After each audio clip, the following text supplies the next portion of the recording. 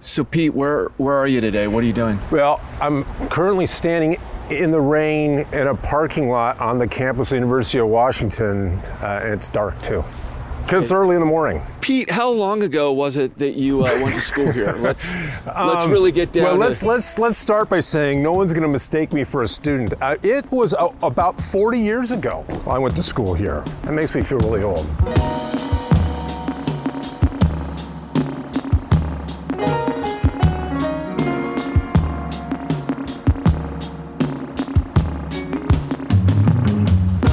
Hey everybody, welcome to another episode of the NordyPod.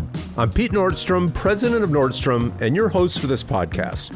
Join me as I take you on an honest, authentic journey through our company and introduce you to many of the fascinating people in my life, one episode at a time.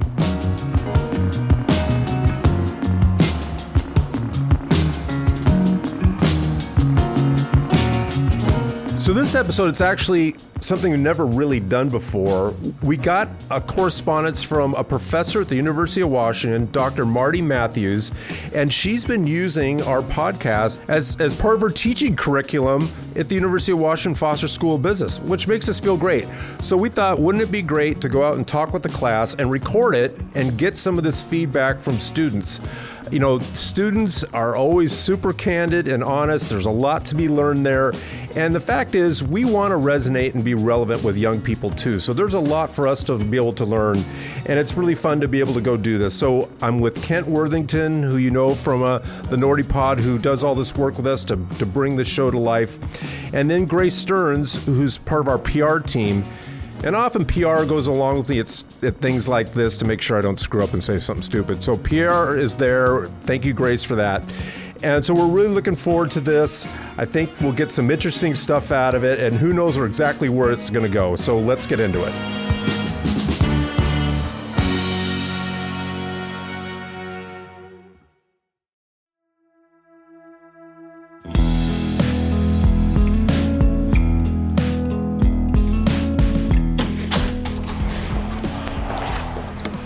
Yeah, it's early here. They got the cleaning staff in. Not a lot of students walking around. Wow, look at this. I think this is our room. It's nice. It wasn't like this when you were here. Was it like this when you were at the school? No, this looks like the bridge to Star Trek or something.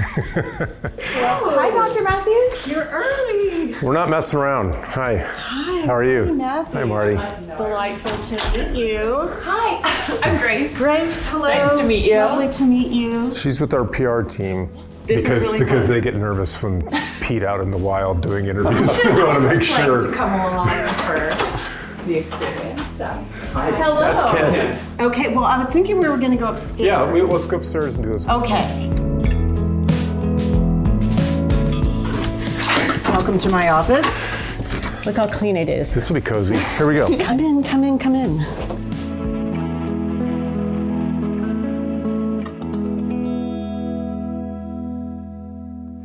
Okay, so we're here in the office of Marty Matthews at the Foster School of Business at the University of Washington. Yes. And you were nice enough to invite me here to come speak to your class today. So I thought it'd be a good idea that way we can chat a little bit before we do that. So let's first, can you tell us a little bit about you and what brings you to a place that you're a professor here at the esteemed Foster School of Business? Okay, I wasn't expecting that Well, question. yeah, that's how we do it here. I've been in Seattle since 1992. And I came out originally to teach in the School of Communications, and I have a background in advertising. And then I switched over to the business school, and I can't remember. So, but do you have a background in teaching? I mean, did you go to school for? I went to graduate school at the University of North Carolina at Chapel Hill. For teaching or for I have a to get PhD in mass communication research. Wow, okay. Well, that's impressive. And before that, I had worked in advertising. And I was originally hired to teach advertising in the School of Communications, where we had an actual advertising degree back then. But then over the years, I've added more classes. The one that I found the podcast for was I teach a retailing class once a year. And we offer a retailing class because Seattle is kind of the epicenter of retailing. And there are many retail companies that want to recruit our students. And so I kind of dove in And I've had a bunch of guest speakers out from the various, like Costco, and I had your brother Blake years ago. Oh. Yes, and the way I found the podcast is I am a card holder, I'm a customer. So I was personally marketed to by Nordstrom. And that very first episode with Mickey Drexler, I clicked on it and I'm gonna listen to that because he's such a big name in retail. And the next quarter I was going to be teaching the retailing class, and I was just like, this is just perfect for the class. I didn't realize we were adding value to the academic world with our podcast, but I feel pretty good about that. Well, honestly, I started to feel guilty because I was making a list, and I think I've assigned 7 different episodes in 4 or 5 different classes over the last, year and a half. And it's true. That's why I finally broke down and wrote you. I was feeling great guilt that I had been using this educational resource and I hadn't thanked you. And I don't think my mother would have approved it, So thank you for thanking us. I appreciate that. Yeah, and it's just been kind of an amazing resource because you interview these people who I feel like they have their guard down a little bit when they're talking to you, and they're sharing stories that sometimes the stories are kind of behind the scenes stories. And so I always like to assign them to sort of give an example of something that might be in a textbook or historical background. But that's how I came to the podcast. Well, that's really great. So tell me about what to expect today. So these students, where are they in their academic journey? Is this like an entry class? No, they're kind of at the end of their academic journey. They're all business majors. Most of them are seniors. And the official title of the class is Marketing and Brand Strategy. So we talk about brands, and then I noticed that your title, in addition to being president, is Chief Brand Officer. Is that correct? That's correct. So I'm not entirely sure what that means. Well, we were going to ask you, how do you manage the brand? And so we talk about brands in this class. And I'd also be curious to hear what they feel about Nordstrom. Yeah, and so we'll get that today. You get a lot of candor from young people, which is really interesting. I know, it can be scary too. No, I love it, and I think it's great. But Marty, thanks so much for inviting me. I'm looking forward to meeting your class and everything. So I guess now we just got to go down and meet them in the classroom. So let's go do that. Let's do it.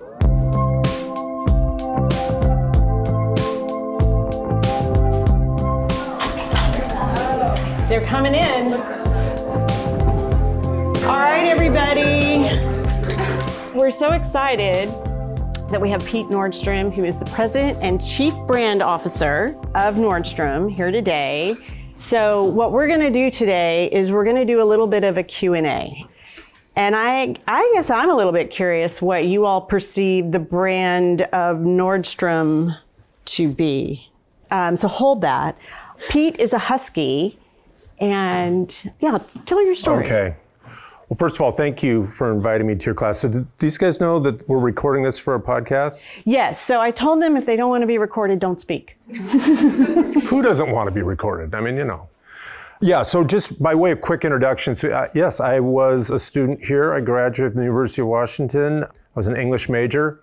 They didn't let me hang out much around this space. I kind of walked by it to go to my English classes. You might ask yourself, well, why was he an English major? You must have thought you were going in to work at Nordstrom and stuff. And that really was not my plan. When I was a really young person, I thought, I'm going to be a professional basketball player. That's what I'm going to do. It became pretty clear as I got older, no one was going to pay me to play basketball. So I had to start thinking about what I wanted to do. And for me, and I remember asking my dad, what classes do you think I should take? And it was because I want to go work at Nordstrom. What do you think I should do? I was like, I'm not really sure what I want to do. What do you think? And he said, well, I was an economics major in college, and not one thing I ever learned in school has pertained to anything I've ever done in business. So I don't think that that's very important. He goes, I think you should, this is probably not going over well for you. His thing was take the class you like, and most businesses or jobs that people get are not because there's some very specific doctrine they followed. He goes, no, if you want to be a botanist or a doctor or a scientist, but most people, find their way and get into business or whatever it is they're going to do. So he says, I wouldn't be so worried about that. So for me, and maybe some of you can relate to this, maybe not, you're in the foster school business, so probably not, but I chose the path of least resistance. I picked the things that were the easiest for me to do. And reading a book and writing a paper about it was way easier than studying math problems or memorizing It sounds facts. delightful. That wasn't bad. So I liked that. That's what I did. And so I had always worked at Nordstrom during the summers. I started when I was 12 in the stock room, and I started selling shoes when I was 16. But that was really just a means to an end. I worked so that I could make money, to like buy a car when I was 16, or to be able to have spending money. It wasn't like, oh, this is all part of a great plan where I'm working from the bottoms up and I'm going to learn the retail business and therefore I'm going to be president of Nordstrom someday. That was not really on my mind. But by the time I was done with college and I knew I had to get a job, I'd liked my experience working at Nordstrom. I understood what it was. It was really kind of a meritocracy-based place, and so I understood kind of what it would take to get ahead. And the company was going through a lot of growth at that time, so there was a lot of opportunity.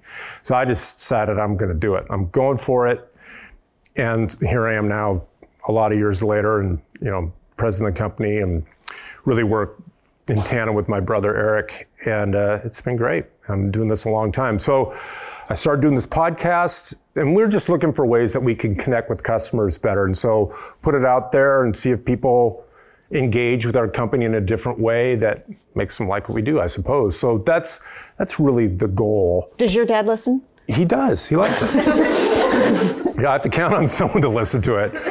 We just decided for this thing, well, we got invited to come speak, so let's record it. Why not? That might make for a good episode. Because frankly, what I hope to have happen here is respond to the questions and things you guys are interested in, and I'm pretty sure I'll learn something from that. So that's my goal today. Very good. Do you want to open up with some questions, or? Let's go for it here. Who has a question for Pete? Okay. Do I just hold? Oh, okay. You hold it. So you got to tell us who you are.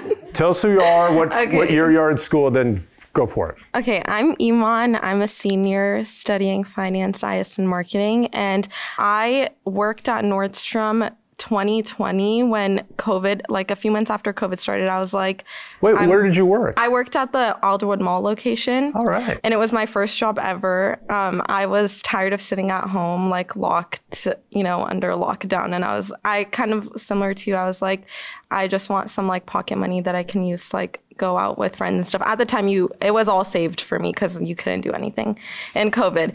And I never, ever shopped at Nordstrom before I started working there. I kid you not. So why did you apply there? There was an opening and I was like, Alderwood Mall, 5 minutes from my house. So I mean, it could have been Hot Topic or something. It could have been any place and you would have gone for it. Not Hot Topic. I don't know, like, why Nordstrom? I don't even have like a valid reason for why I applied. I know I associated Nordstrom with like bougie, but that's all I knew. And I knew that I like never shopped there because I was a freshman, like starting college at this point. And ever since I worked there, like my app is just like endless Nordstrom orders. Like anytime I go somewhere or anytime I need something, I literally only buy it from Nordstrom. And anytime someone asks me. This is going great so far. Anytime someone asks me, even this sweatshirt is from Nordstrom. Anyways, my friends always like ask me like, oh, where do you buy that? And at this point, they just stopped asking me because like even Avisha, she'll be like, Iman, where'd you get that? Nordstrom? And I'll be like, yep. And then my friends, they associate Nordstrom with like the older generation, like older than me. So they're like, how do you find this stuff? And I feel like they don't know.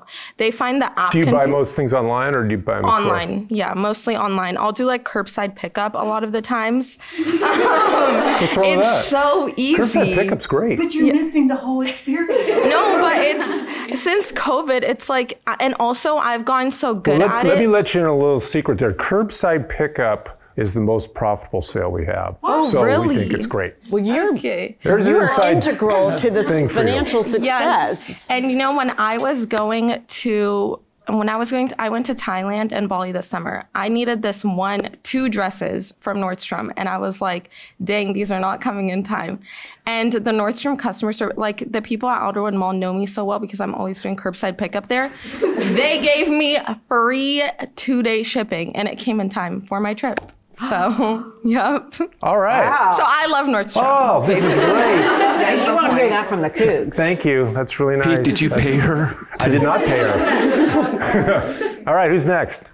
Hi, I'm Kate. I'm a junior studying marketing supply chain with a minor in English. And my question to you is actually, if you were to go back to your days at UW, would you stick with English or would you go maybe to business or something else? Because my minor is something I often find I need to justify it to my mom and also my friends. So I was wondering, if you would stick with it looking back. Yeah, I think, in hindsight, I certainly would have been more intentional about the classes that I took. And not knowing, even if I didn't know exactly what I was going to be doing, I would have applied myself to it more rather than just find a way to plow through it. And, you guys have your perspective based on the reality of your life, but I'm sure your parents would say a similar thing. But I don't think it's important. I mean, you're saying that your parents have a hard time getting their head around English is something that's worth your while. But I can tell you this, I write a pretty good letter. I'm a pretty good writer. Anyway, I would encourage you to take the things that fill your bucket that you like, and then you'll figure out, in your professional career what you want to do. And it all applies at a certain point, because a lot of what college is about is learning the discipline of getting stuff done and being accountable. You're on your own, you got to go show up, you got to do the work. And that applies regardless of what classes you're taking. Thank you. Yeah, thank you. Hi, I'm Ella. I'm Ella. I'm a senior studying marketing and human resources. So you mentioned earlier, what we think of the brand and people throwing around, we associate it with the older generation. And that's kind of true and for bougie, me. We've got that bougie, too. Yes. But for me, I don't personally shop at Nordstrom very often just because it's a little bit out of my way and out of my budget sometimes. But I have a lot of good brand associations with it because to me, growing up, Nordstrom was where I went when my grandpa, it's his birthday. My mom would take me and my brother. We'd go pick him out a nice dress shirt. So I was just wondering, for me as a consumer, right? My brand association, I'm pretty loyal to Nordstrom, not for myself, but for others. I was wondering do you try to create that kind of brand loyalty in younger demographics? Yes, we'd love to have you as a customer. And the fact that it doesn't seem relevant to you is a miss for us. But I think it's true in the last handful of years, we've not done a particularly good job with younger customers. We used to do a much bigger business with what I call younger customers, let's say it's 15 to 25. And it wasn't a conscious thing for us. It was just kind of chasing what was really working. And in the last 10 years, probably the biggest growth business that we've had is all the designer stuff, which all you guys probably like, but you probably can't necessarily afford. I get it, but we sell a lot of that. But interestingly, there's been a lot of talk in this last year. We've got to do a better job of connecting with young customers, because a big part of what we're doing is not only trying to keep the customers we have happy, but we have to get new customers. You have to keep going. And so the acquisition part of what we do often has a lot to do with getting young people. And so we want to just be in that consideration set, so we have to do a better job. But I really think it starts with what our offer is. Is it relevant to you? Hi, my name is Avisha, and I'm a senior. I'm studying finance and marketing. I'm just curious what your personal experiences have been like growing through the company in terms of diversity, and also how you take diversity into consideration when you're making decisions about brand image and things like that. That's a really good question.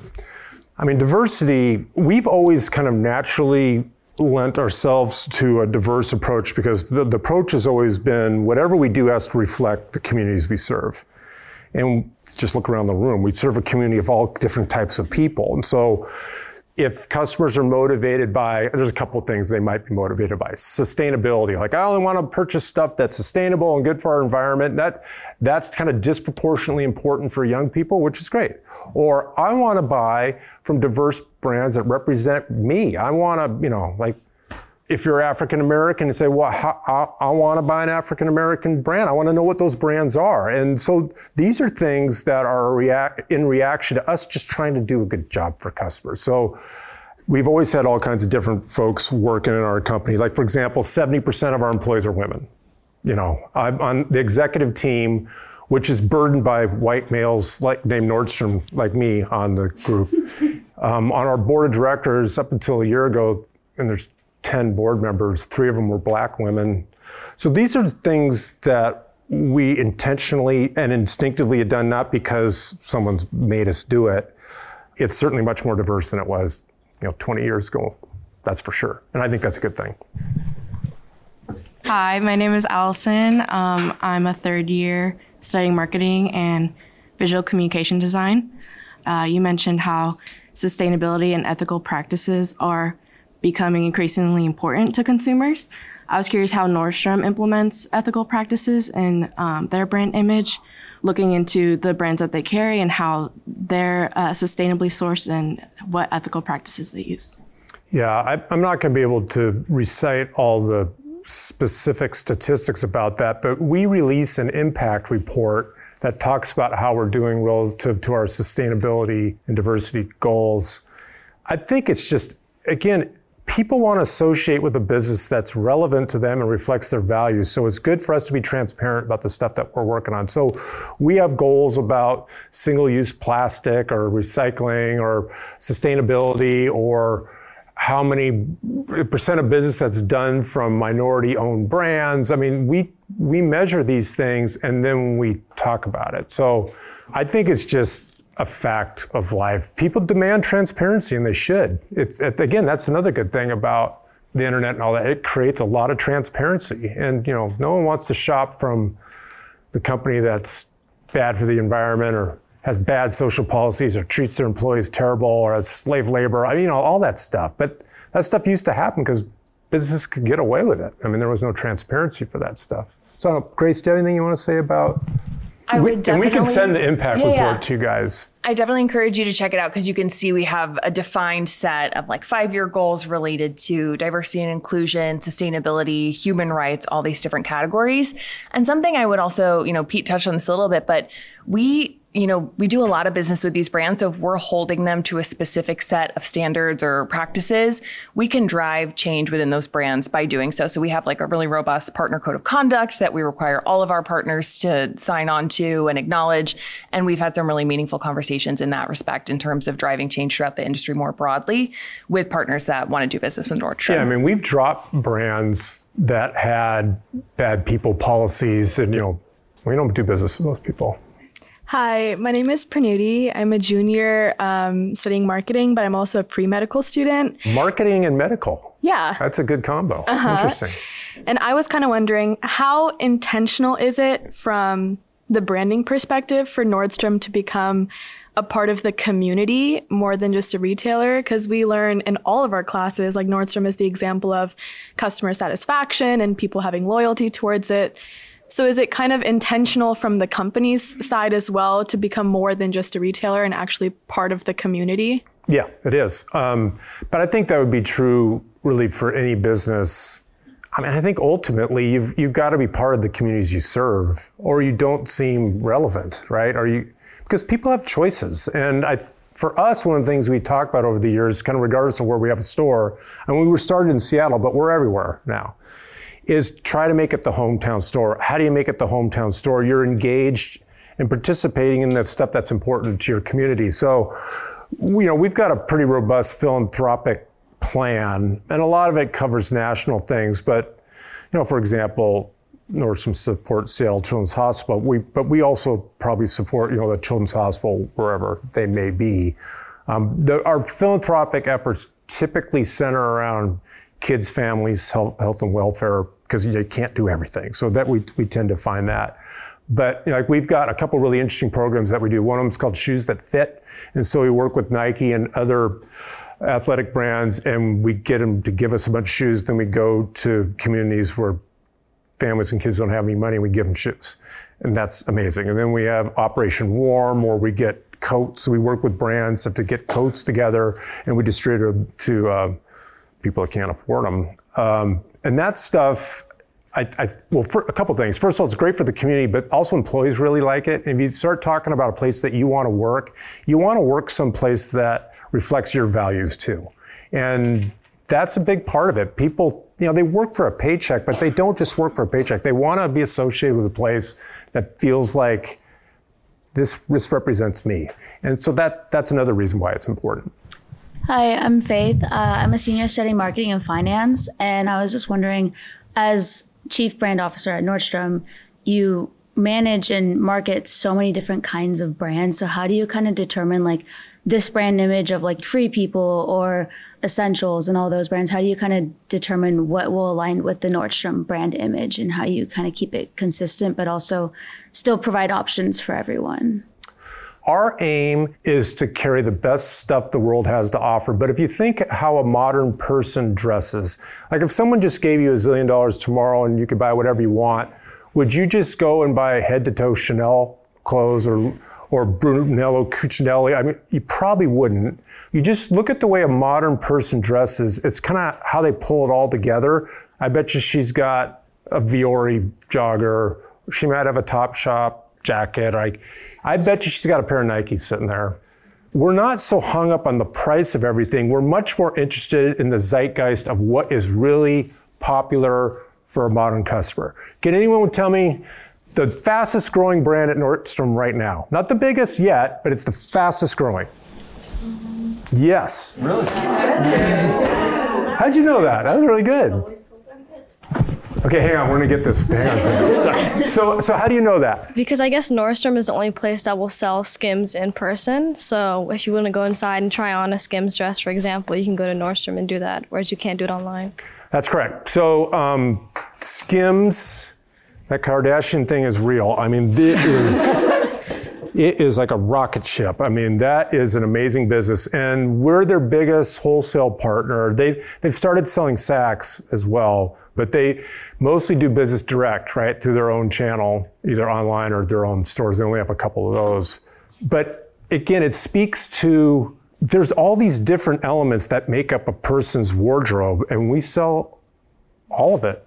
And we're trying to be that solution for a modern customer. Yeah. Okay. Hi, my name is Sydney. I'm a senior studying marketing and accounting, and I have 2 questions. Number one is, we talk a lot in this class about brand elements and what makes up a brand. In your opinion, what do you think Nordstrom's most important brand element is? Customer experience. Yeah. I mean, you talk about marketing. I mean, the best marketing we have is what? Word of mouth. Word of mouth. Word of mouth. We do not outspend our competition on advertising, marketing. We spend a lot on marketing, but not nearly as much. I mean, brands like Nike or any of these brands, they spend huge amounts on marketing. But our thing is, it's just like you've heard here. If you came to Nordstrom and bought something like your experience and you told one friend or told 3 people, that is gold. That stuff really works. Now, we've also been around for 122 years now. You don't strike lightning in a bottle necessarily with the word of mouth thing, but it's more durable. It creates, kind of more stickiness with a customer. So lifetime value stuff's important. I'm sure you guys talk about that. We do. Or like if you, like whatever you're wearing, someone goes, where'd you get that? And you tell them like, oh yeah, man, that's gold for us. Hi, I'm Lainey. I'm a senior studying marketing, and I wanted to tell you a story about a purchase I recently made at Nordstrom. I had no intention of shopping at Nordstrom. I needed one specific lipstick for a Halloween costume, and We're here to help for that too. So I never turn to Nordstrom for makeup. It's always like Ulta, Sephora. Okay. Hey, I've got a 13-year-old daughter, is mad at me because I only let her buy stuff at Nordstrom because she wants to go to Sephora and Ulta. That is always interesting. Keep going.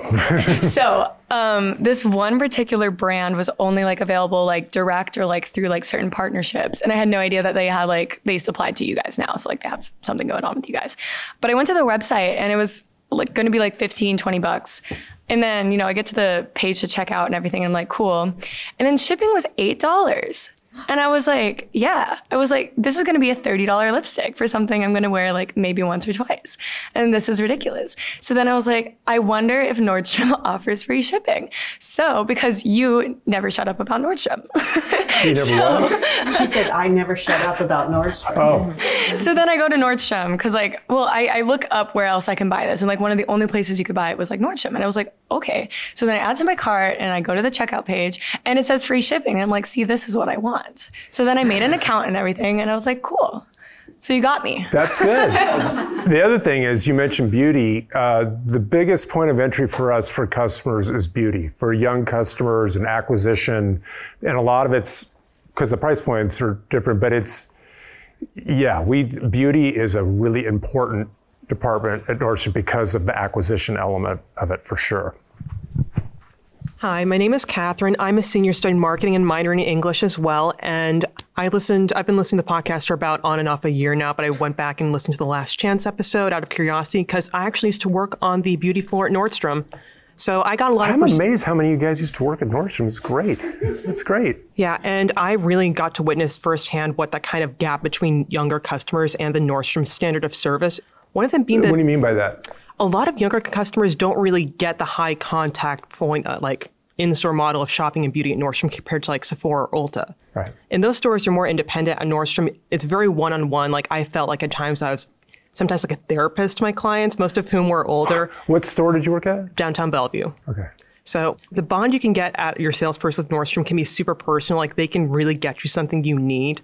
But I feel like especially because some people go digital only, they don't really know that that's kind of an option, or that, I don't know, they just perceive the salespeople at Nordstrom as being kind of out of touch with them, when that's not true. You can come in, find someone who can help you out with anything. Well, part of it is, one of the things that the online business has done is it's made transactions more transactional. They're really based on speed and convenience and price, which is hugely important to people's buying decisions, but it rarely has little to do with discovery, like learning something new that you didn't know, learning more about a product. So what we try to do is meet customers where they are. If they just want a transaction, we can do that. We had a hard time shifting to that because we used to define good service as all this high connection stuff that took a lot of time, and you're really personally investing with people. And a lot of people just don't want that. I just want to buy this and I just want to go. And so we have to do both. But I would say, for us, one of the things we're really working at, even on the online part of the business, is how do we elevate the experience and discovery? So it's not just, I'm looking for this exact lipstick, boom, there it is, I'm buying it. Because it's hard just to go, I think I'm going to browse around online and see what's up. Like if you guys went, mostly women in this room, and said, okay, I'm looking for a black dress, and you click on black dress in the search bar, you're going to get 40 pages. There's no way you're making it past page 2, probably, or maybe 3. And so it's just like, it's too much. It's a bit overwhelming. But if you walk into a store, you might see a black dress hanging there, or you might talk to a salesperson, because you should try this. And then that becomes something different.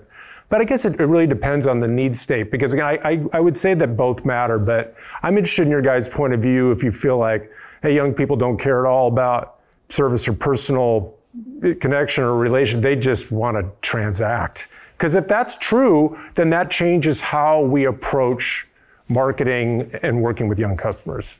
I think maybe we can do one more question. How about that? We do have one in the back. Hi, my name is Holly. I am a senior and I'm studying marketing.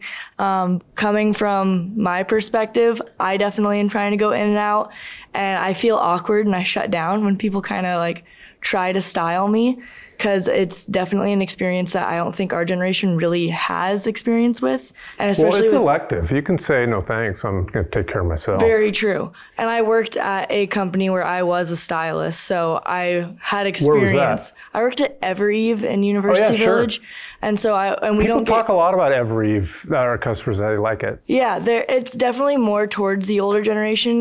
They go for like moms. What does that mean when you say older? 30? Like, what are we talking about here? Probably like 30 to 50. Like, I'm older than me. Does anyone want to guess what the average age of a Nordstrom customer is? And it's a purchaser, not a wearer, but the actual purchaser. 45. 45. Oh, good job. You guys nailed it. And when we talk to brands that we deal with, they're like, oh my God, that's so much older than what we do. I said, yeah, it's not the wearer, it's the purchaser. Because a lot of young people, their parents are buying them stuff. And so it shows up that a 50-year-old person bought it, but a 17-year-old person's wearing it, kind of thing. That happens a lot. And it has a lot to do with just our average price point. The higher price points get, even if it seems like really young stuff, I mean, older people tend to have more money than younger people. So anyway, I digress. Keep going. 45 was the same age range for Evereve. It was like mom age, and they were very much trying to like get moms who were busy on the go but needed like an outfit, so we would find and style them. They want to look cute, but they don't want to look crazy. Yeah, we were trying to find like a balance for them. Like that was our job. We also didn't earn commission at Evereve, so it was very much just, no, we did not. So it was just very much based on like how we wanted to portray ourselves to the consumers and customers coming in. So I had experience styling, but whenever I was being styled, I did not like it. But then I was just shopping with my mom, and we were fully on board with someone helping her style, but I would never have wanted the same. Yeah, I think the stylist thing, we probably put too many eggs in that basket because not everyone wants to be served that way. Like, for example, I really don't want to be styled. I mean, I work in the business, so I have an idea of what I want to get. And I kind of know, and I'm 6'7", so a lot of things, they keep saying, how about this, how about this? I go, that's not going to fit me. Well, why don't you try it on? It's not going to fit. Like, yeah, it doesn't fit. Oh. So, but I understand your point. And that's why the finesse of what we do is not a rote script about how people interact with customers. What they should do is like, what's the worst thing you can do with a customer on a greeting in a store that just doesn't work? Let me know if you need anything. That's up there, but it's, can I help you? And what do you think the number one response is to, can I help you? No. I'm just looking. Yeah. So what we say is like, just say hi. Hi. Hello, Holly. Hi. And then you can say, what are you looking for today? And it may be, I got to buy a present for my friend, or I need this lipstick for a Halloween costume. I mean, it can be, but if you ask questions, then you can be of service for people. But that's really hard for people to do.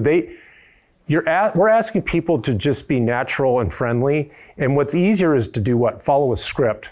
May I help you? Can I show you a dressing room?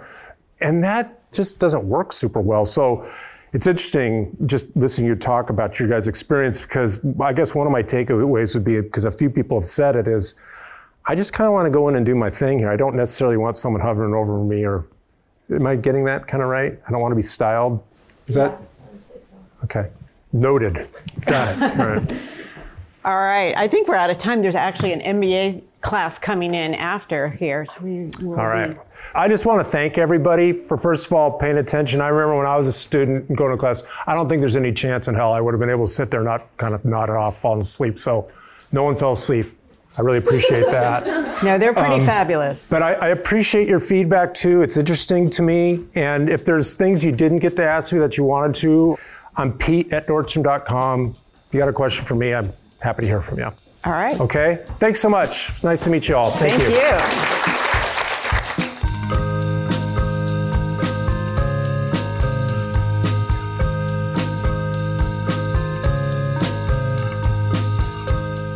Well, that's the show. We're really glad you're with us on this journey, and we hope you keep listening. The easiest way to do that is to subscribe to the Nordy Pod wherever you get your podcasts. And while you're there, please take a minute to give us a like, a share, and a review so other people can find this thing too.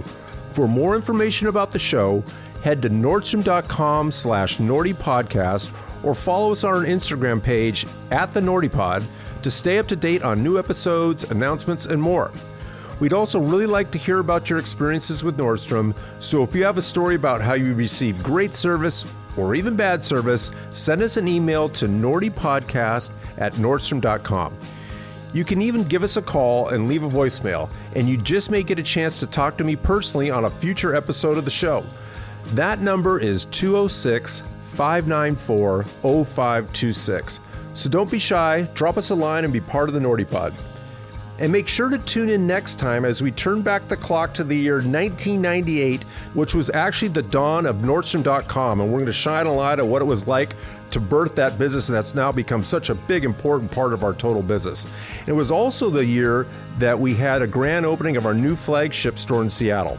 Listen as we open up the time capsule that's been embedded in the wall of our downtown Seattle store for 25 years.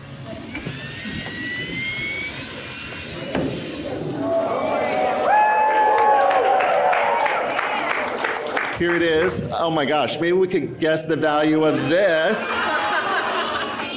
It's the cutest little Beanie Baby ever. Get a glimpse of what Nordstrom was like at the turn of the millennium and how we've evolved and changed since then. Next time on The Nordy Pod.